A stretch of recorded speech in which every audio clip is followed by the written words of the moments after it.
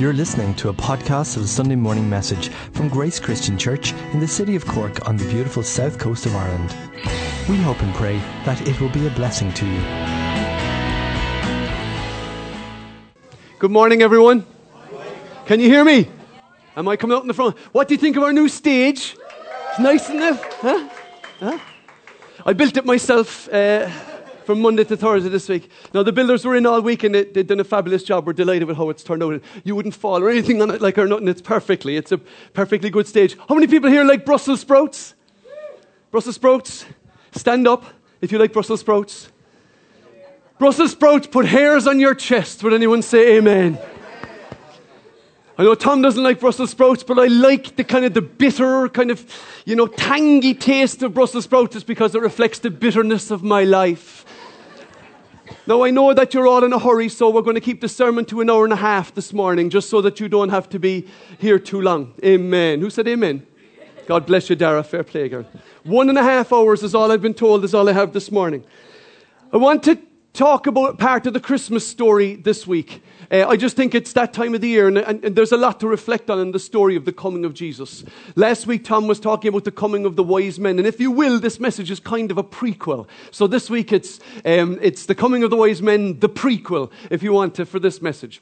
Has anybody here seen Star Wars, by the way, just for the record? Anybody seen the latest Star Wars movie? It's brilliant, isn't it? Yeah, it's fantastic, great show. Friday night, boy, fantastic. Myself and the wife, no children, it was unbelievable.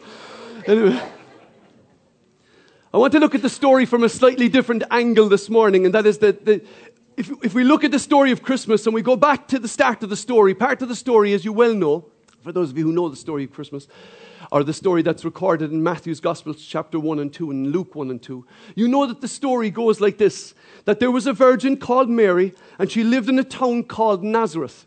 And then one day when she was, it seems, at prayer, an angel came and visited her. And the angel's name was Gabriel. And Gabriel told her that the Holy Spirit was going to overshadow her and she was going to have a baby. And the baby that she was going to have was going to be the Messiah. And he was going to be called Emmanuel, which means God with us. The thing to remember most about Christmas is that we got to remember that it is about God with us. If you're wondering at all this morning, is God against you? No, God is with you. Would anyone say amen?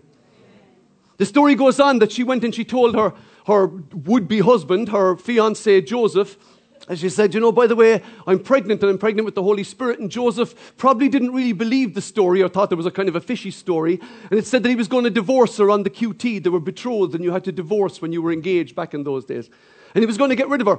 But he didn't, because an angel appeared to him. And the angel appeared to him in a dream. He said, Joseph, what's going on with Mary is legit. It's real. It's from heaven. You need to keep on to her, hold on to her as your wife. Now, I don't know about you, but if it was me and I'd had those experiences, I would think that something really big was going down in my life. I'd think that there was a really big plan being played out in my life. And I think that if it was you and these things were happening to you, the appearance of an angel coming to you when you were at prayer, telling you something was going down, it's confirmed by your husband, fiancé, significant other, come along, and they confirm it saying an angel has visited them as well. You kind of go, there's something big going down.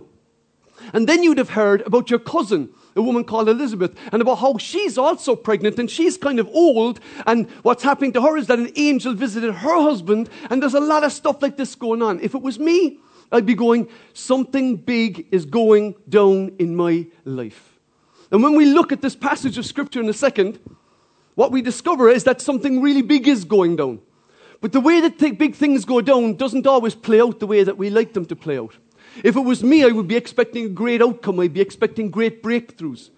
But an open door does not necessarily mean an easy way. The way that things play out in our lives is not always according to the script that's in our head. I want to look at Luke's Gospel. I want to look at there's one specific verse that brought my attention to this. I want to look at Luke's Gospel this morning, and I want to look at one verse at the end of it, but I want to look at the story in general, just have a look and see what exactly was going down and what was the import of what was going down. This morning's story, our message is called No Vacancy, as you'd be surprised, with the big huge sign saying No Vacancy. That was the giveaway. And we're going to look at Luke's Gospel, chapter 2, verses 1 to 7. Just simple reading through these verses. Okay, I'm going to begin. It says this time, at that time, at the time of these events, the Roman Emperor Augustus decreed that a census should be taken throughout the Roman Empire. All returned to their own ancestral towns to register for this census. And because Joseph was a descendant of King David, he had to go to Bethlehem in Judea, which was David's ancient home. He traveled there from the village of Nazareth in Galilee. It goes on. He took with him Mary, to whom he was engaged, and who was now expecting a child. While they were there, the time came for the baby to be born.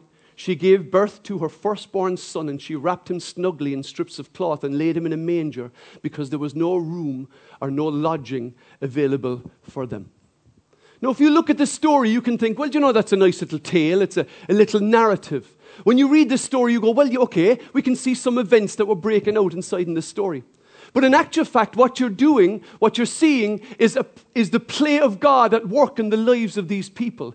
It's not just a story, and the characters that are being put into the story is not just an everyday story. It's a very, very important story. And the events that are going on in the lives of these two people and where they come from and who was in power in Rome all have really important significance. Sometimes we think that we just have our little lives and that the details that are going on around our lives aren't all that important. But God is a God of the details. Would anyone say amen?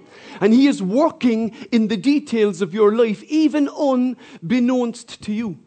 If you go back to the previous slide, you read that, for instance, Augustus Caesar was the guy who had taken over power in Rome. Now, Augustus Caesar was the first true Roman emperor. It was kind of the end of the Roman Republic when Caesar took over, when Augustus Caesar, who was actually Octavius, but it doesn't matter.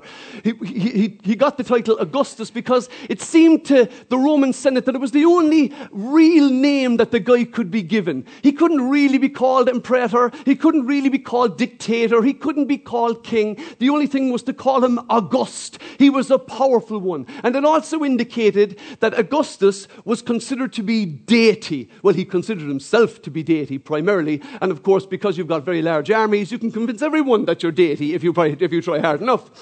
And so they began to believe that Augustus, the Caesar in Rome, was actually a deity. And into the heart of this God-man, and in the middle of this rule of this God-man, the real God-man was about to be born in Bethlehem. Unbeknownst to all the powers in Rome, unbeknownst to all the powers in Dáil Éireann, God is at work in the lives of His people. Would anyone say amen? And the thing about it is, who put it into the heart of Caesar Augustus to call for a census at this time? It doesn't matter what a census is about. I think Tom is going to explain a little about that another time. But who put it into his heart to call for this census at the time? And the thing about it was, the result was that it was a forced journey for Joseph. Now, bear with this story. It was a forced journey for Joseph. Joseph didn't go, come here, Mary, will we go off down to Bethlehem for a weekend for ourselves? They weren't going on a baby moon. The baby's coming, so we'll go on holidays. Me and my wife, Elma, we did that before our first son was born. We decided we just went down to West Cork for a few days. And I understand it's now called a baby moon. But they weren't going on a baby moon. They didn't want to make this journey. This journey was forced upon them. The events that were going on in their lives were being forced upon them. And I don't know about you, but it would make me uncomfortable if all of a sudden the government decided that I had to make a 128-kilometer journey on foot to get to this little Mickey Mouse town near Jerusalem. I don't know would I particularly like it. And it takes Mary with them, who's pregnant at the time. We don't know how heavily pregnant she was. But she was certainly quite pregnant at the time. The journey was forced upon them. And then when they get to the end of the journey, things don't seem to get a whole lot better either, really. Because when they get to the end of the journey, they come to the town of Bethlehem. Bethlehem is jointed. It is packed. It's like the Cork Guinness Jazz Weekend going on. When they get there, there is nowhere for them to stay. When it says no lodgings, there's a number of different debates about exactly what it means. Some think that it might have been a kind of a guest room in somebody's house, which is the most likely, that he would have effectively would have stayed with a relative. Or that they weren't able to stay in somewhere that they could hire. Between the jigs and the reels, Bethlehem was jointed because everybody was coming home. And they weren't able to stay there. My wife and I once decided that we were going to go on a quick holiday to France. And we decided to go to a place called Saint-Malo in France. Now, the thing about going to France was, it's a great idea if you can speak French. However, I couldn't speak French. I had very few words of French. And somehow in my head, I imagined that if you did a lot of French gestures, people would immediately understand what you were saying in English. So if you started doing things like, and, that everybody was going to understand exactly what I was saying. So we got the ship over to a place called Roscoff, Cork to Roscoff ferry, got the ferry, got off the ferry, took the bus from the ferry and got to this train station called Morlaix. And when we got to this train station, this little village called Morlaix, I went into the railway station. Elma was outside. She was with the bags. I went inside. She said, go get the tickets. I said, I am man. I will go get tickets. So I go in and I go up to the counter. And there at the counter is this mustached, smoking train clerk. And he's got the deep voice, you know. He doesn't speak a word of English. I say if he does have English, he doesn't speak English to me. It doesn't matter. And so I went up and I said, okay, I'm going to try my best. And I said, right, what I'm going to do is I'm going to go up and I'm going to ask how much it is for 2 tickets to Saint-Malo. That's what I'm going to try. So I walk up to the counter and he looks at me and he literally goes, as I walk to the counter, you got to look. Anyone here from France? Okay. Anyway.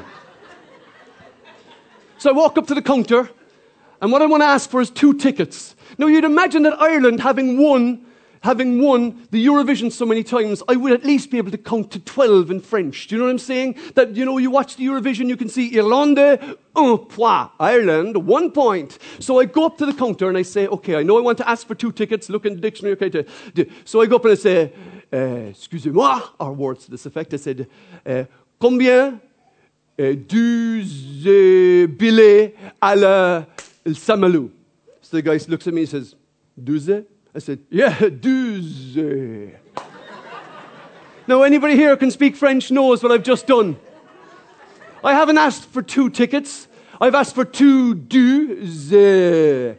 I've just asked for 12 tickets to take to Saint-Malo. So, of course, the guy looks at me with that expression on his face of, you stupid Englishman. To which I thought, I'm not English, I'm Irish. And he just went, mon ami.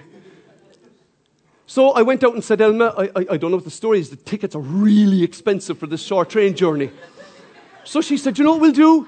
We'll hitchhike it. So I said, look, I'd rather pay the money and you know, kind of hang on for the train. The train's going to be going in an hour. She says, by the time we hitchhike it there, we'll be there before the train gets here. So I think, I'm optimistic, I'm young, I'm free. Let's go hitchhiking. Now, I don't like hitchhiking. So we start hitchhiking to this place called Saint-Malo, which was about 40 kilometers away. 12 hours later, we arrive in Saint-Malo on this bakingly hot day. And as we get to Saint-Malo, the place is full for the weekend. Why? Because the Tall Ships Festival happens to be in Saint-Malo that weekend. And we can find nowhere to stay. There was no room at the inn for us. We searched high and low, ended up going to 12 different places, and eventually found this French woman who could speak English. It was like, miracle! Hallelujah! We went up to this campsite. I don't like sleeping in tents, but I was never in all of my life so happy to see a tent. She said, but we have 1 tent. I said, I'll take it. I'll take anything. A sleeping bag slung from a tree. I'll take anything.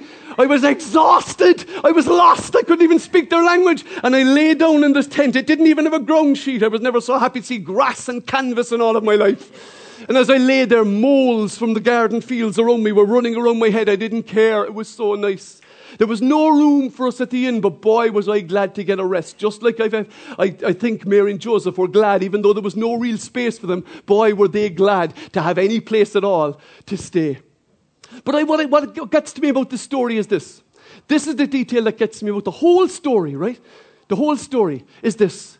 Because there was no lodging available for them. I'm trying to say that really cool, see? So there was no lodging available for them. You know what I'm saying? You know what I'm saying? You know what I'm talking about. There was no lodging available for them, you know? I'm just trying my cool, you know? Thank you, Jesus. There was no lodging for them. Now, here's the thing. If you go back and you read the scriptures and you read Matthew's gospel, the way that Matthew tells the story, you discover that in the middle of all of this was God's plan. That there was a who, a why, a where, a when, a how, and a what. All of these things were being worked out by God. And when you read Matthew's gospel story, he actually continually uses the words of the prophets. Here's one of the passages. He said, all of these things happened and occurred to fulfill the Lord's message through his prophet. Look, the virgin will conceive a child. She will give birth to a son, and they will call him Emmanuel, which means God with us. In that, Matthew was quoting Isaiah chapter 7 and verse 14. And then he says, this is what the prophet wrote. And you, Bethlehem, in the land of Judah, are not the least of all the ruling cities of Judah. For a ruler will come from you who will be the shepherd for my people Israel. And he's quoting there Micah chapter 5 and verse 2. And he continues on and on through the carrying down into Egypt. He says this fulfilled. And then he said Herod came and he killed all the children in under the age of 2 in Bethlehem. And he said this happened and fulfilled this scripture. And then when they returned back out of Egypt, he said this happened to fulfill this scripture. And this story is played out that has been going on for 700 years. So the Lord, if you will, had 700 years to plan the events that were going on that had been prophesied about. And yet when they get to Bethlehem, there's nowhere for them to stay. Hello? If you had 700 years to plan some guests coming to stay in your place, you'd imagine that you'd at least have a place for them to stay. But there wasn't even a place for them to stay.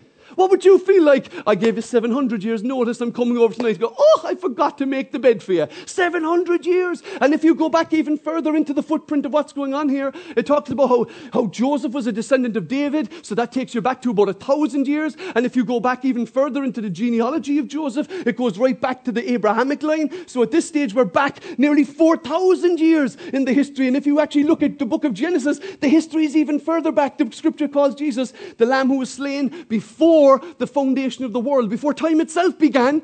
All of these things were being laid out and all of these things were being planned to come together, and then they show up at the door and say, so God is doing something amazing in my life, but there's nowhere to stay. And that's the thing. Sometimes we can look at our lives and go, Lord, if there's so much going on in my life, how come this detail has been overlooked? Why is it that these events aren't working out for us? You see, their lives are our lives. Their lives are your lives. The things that happened in their lives, even though they were doing their very best to honor God with their lives, they were doing their very best to obey the instruction that God had given them, they were doing their level best to follow the path that God had put before them, still things were difficult in their lives. Still things were difficult in their lives. Still they ended up having nowhere to put the baby but into a feeding trough on the ground. Still there was nothing, there was no perfect detail that everything was just absolutely spot on. Now I've been to France a few times, but I have to tell you, I never forget the time that I went to Saint-Malo, the story I told a while ago, because of just how difficult and how hard it was to get there. But I've got some good stories out of it.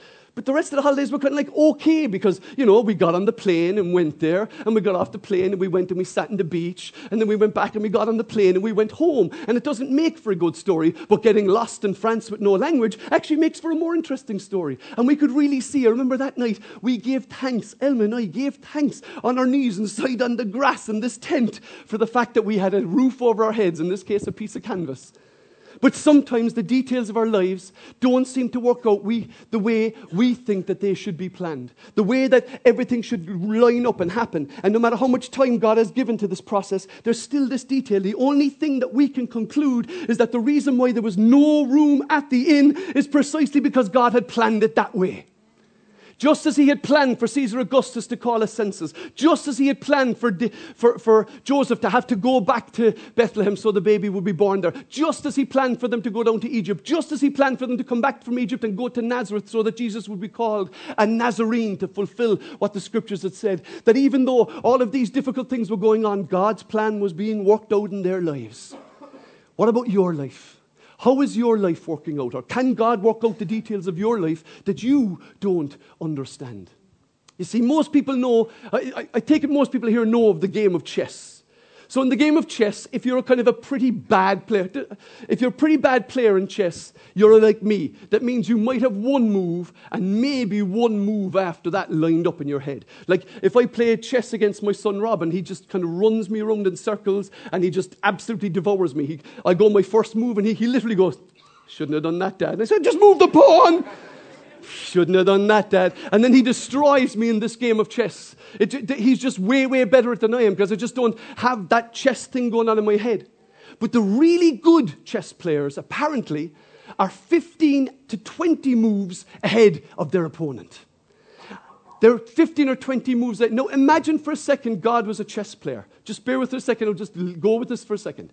Imagine God is a chess player and that what's going on in your life is chess. And sometimes, even the decisions and choices that you make, like remember, a good player playing a bad player will turn the bad player's move to the good player's advantage. Do you know what I'm saying? That's what he does. That's how it works. And imagine that in your life, that even the bad moves that you make, accidentally, unintentionally, that God can turn those bad moves for his good in your life.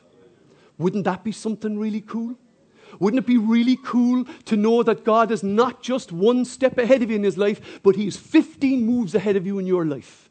Can you imagine what it would be like to know that the great master of all things of the universe knows exactly what it's going to work out? I love the verse that was quoted a while ago. I know the plans I have for you, says the Lord. Plans to give you a hope and a future, to bless you and to prosper you. And there's a move. Every time you make a move, he's a couple of moves ahead of you. He knows where you're going. He knows the mistakes you're going to make, and he knows how to head them off at the pass. That's the way our God works in your life. And even when your story doesn't flow the way that you think it ought to go, God is still at work in your life. And the problem is this. I think what happens in our head is this. I think very often what we do is we let our circumstances speak to our faith. Now, you might be in great circumstances, but you may also have issues and trials and tribulations and troubles like the rest of humanity. If you have absolutely no problems whatsoever, then you're probably dead, just for the record.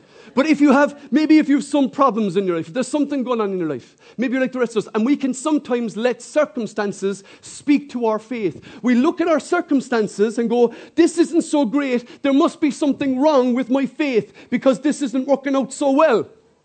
But in actual fact, the Bible teaches from start to finish, all the way through Psalms, Proverbs, all the way through the book of Job, right into the New Testament, tells the whole story. And what it says is that faith speaks to the circumstances, not circumstances speaking to the faith. You're going, what does that mean, Michael? What it means is that we take a faith perspective and we take a faith lens at our circumstances, not the other way around. Are you with me? So, like Mary and Joseph could easily say, well, how can God be in this? I mean, we're made to go down to Bethlehem. I don't want to go to Bethlehem. Do you want to go to Bethlehem? No, I don't want to go to Bethlehem either. Why do we have to go? Lord, what's going on? And then when they get down there, there's no room for them to stay. This is ridiculous. There's not even a place for us to stay. What have I done wrong, Lord? Haven't done anything wrong, Lord. Hey, that's not an impression of my son. Is there something wrong with my faith, Lord? Why aren't things working out? But the truth of it is, if you look at the scripture and you look at the lives of Christians for thousands of years, it has always been their faith has spoken to their circumstances. I'm unemployed at the moment. No, I'm not, but imagine you're. I'm unemployed at the moment. That means God is still at work in your life and is working something out for you. Would anyone say amen? I don't know if I'll be able to buy that house. That's okay. God's in control of that situation too. And that may work out. I don't know where I'm going to get a wife. I got one, by the way, for the record. But I don't know where I'm going to get a wife. God's got that move covered as well. Don't you worry about it. And that's the way that our faith needs to speak. Not that it says, I can't find a wife, so therefore there must be something really rotten and God has forgotten me. No, God has not forgotten you.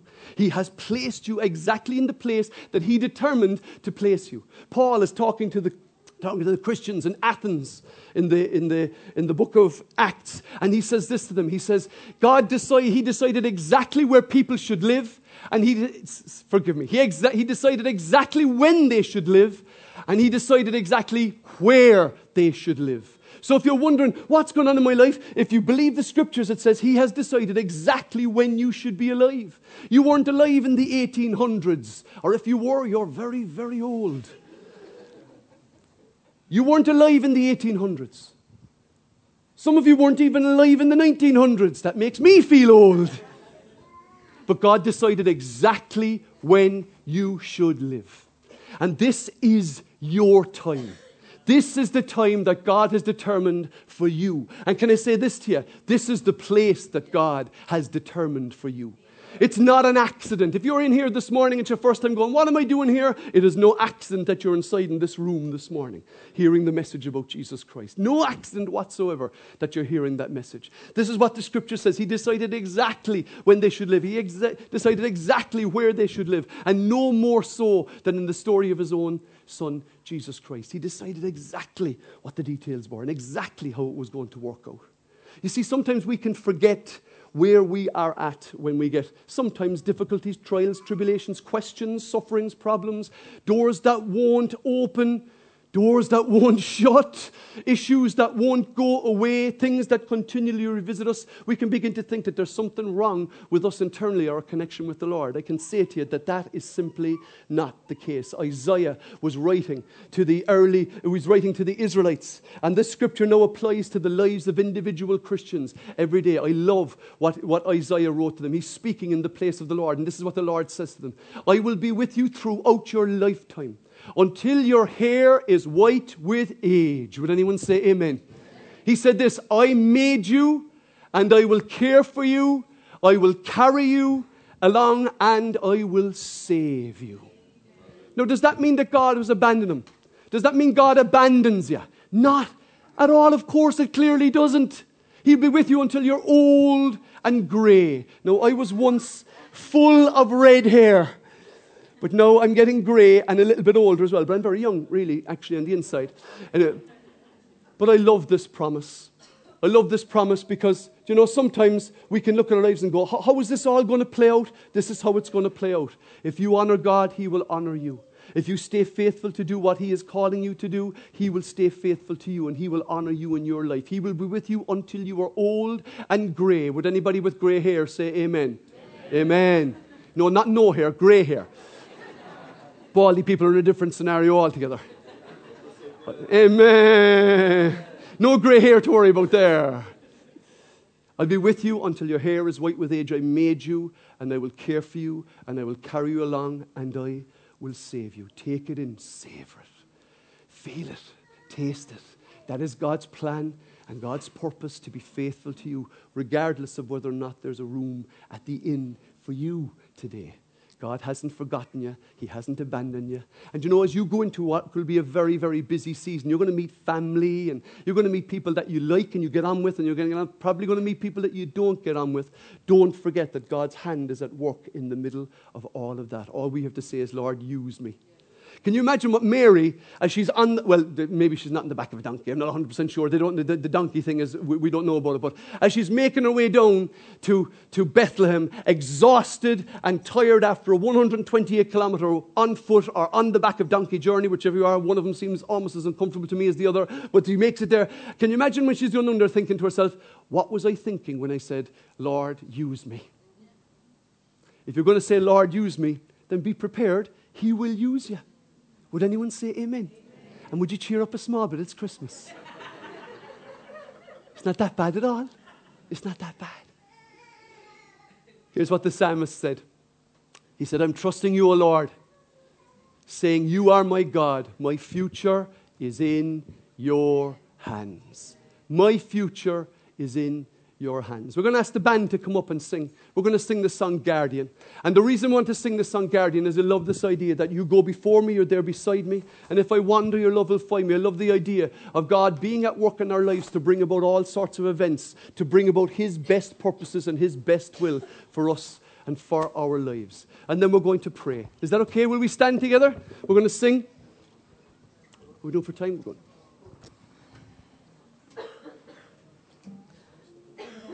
Hallelujah.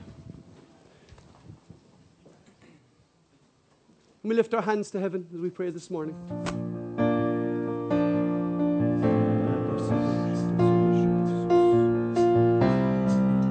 Yeah, sing on. Let's sing.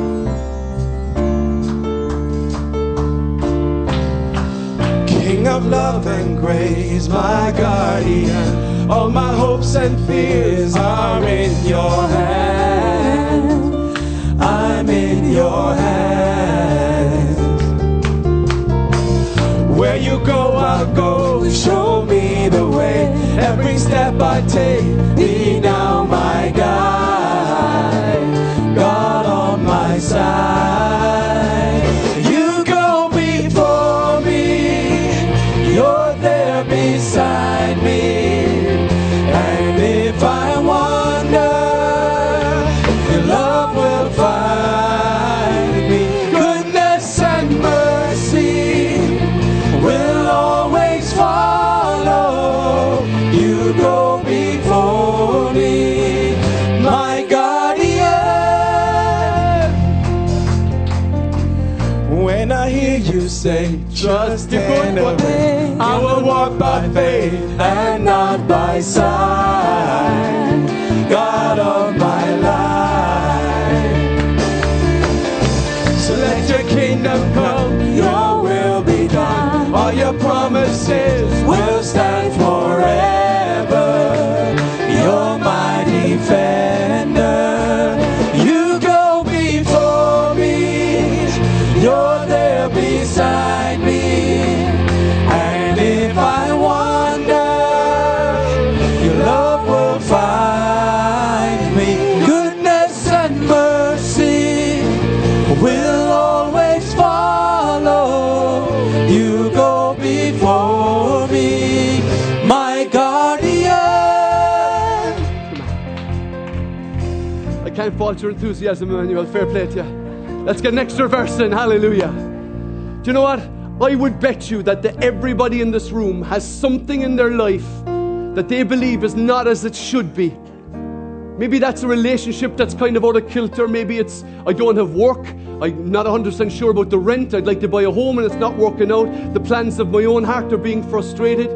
If you've got something in your life and you say, Lord, I know this is not as it should be, but I'm asking you, would you work out your best plans in my life, regardless of how I think it should work out? Would that be an okay prayer to prayer, do you think? If you've got a situation you want to bring before the Lord, I've got about a half a dozen of them, where you think things are not as they should be, will you raise your hand to heaven? Let's raise our hands to heaven in prayer. Lord Jesus, I thank you that you are working out the intimate detail of the lives of those who trust in you. Would anyone say amen? Lord, I know that right now for so many of our lives, so many of the details of our lives are not exactly as we would like them.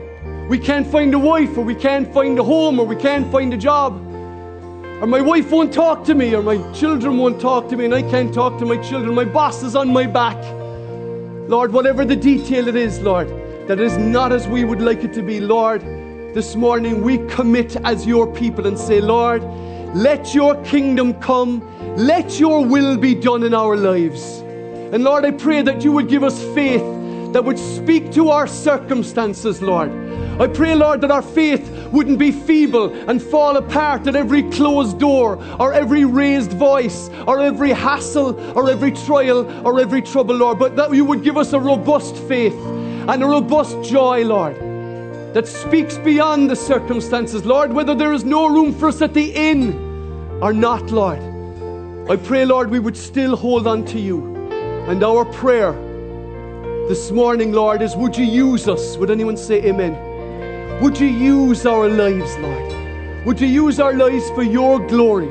Lord, to make the name of Jesus greater than it is now. Would anyone say amen? And Lord, when we get together, and Lord, when we reflect, when we're with people that we struggle with or that we get on with like a house on fire over the next busy week, Lord, I pray that our faith would grow and grow and grow.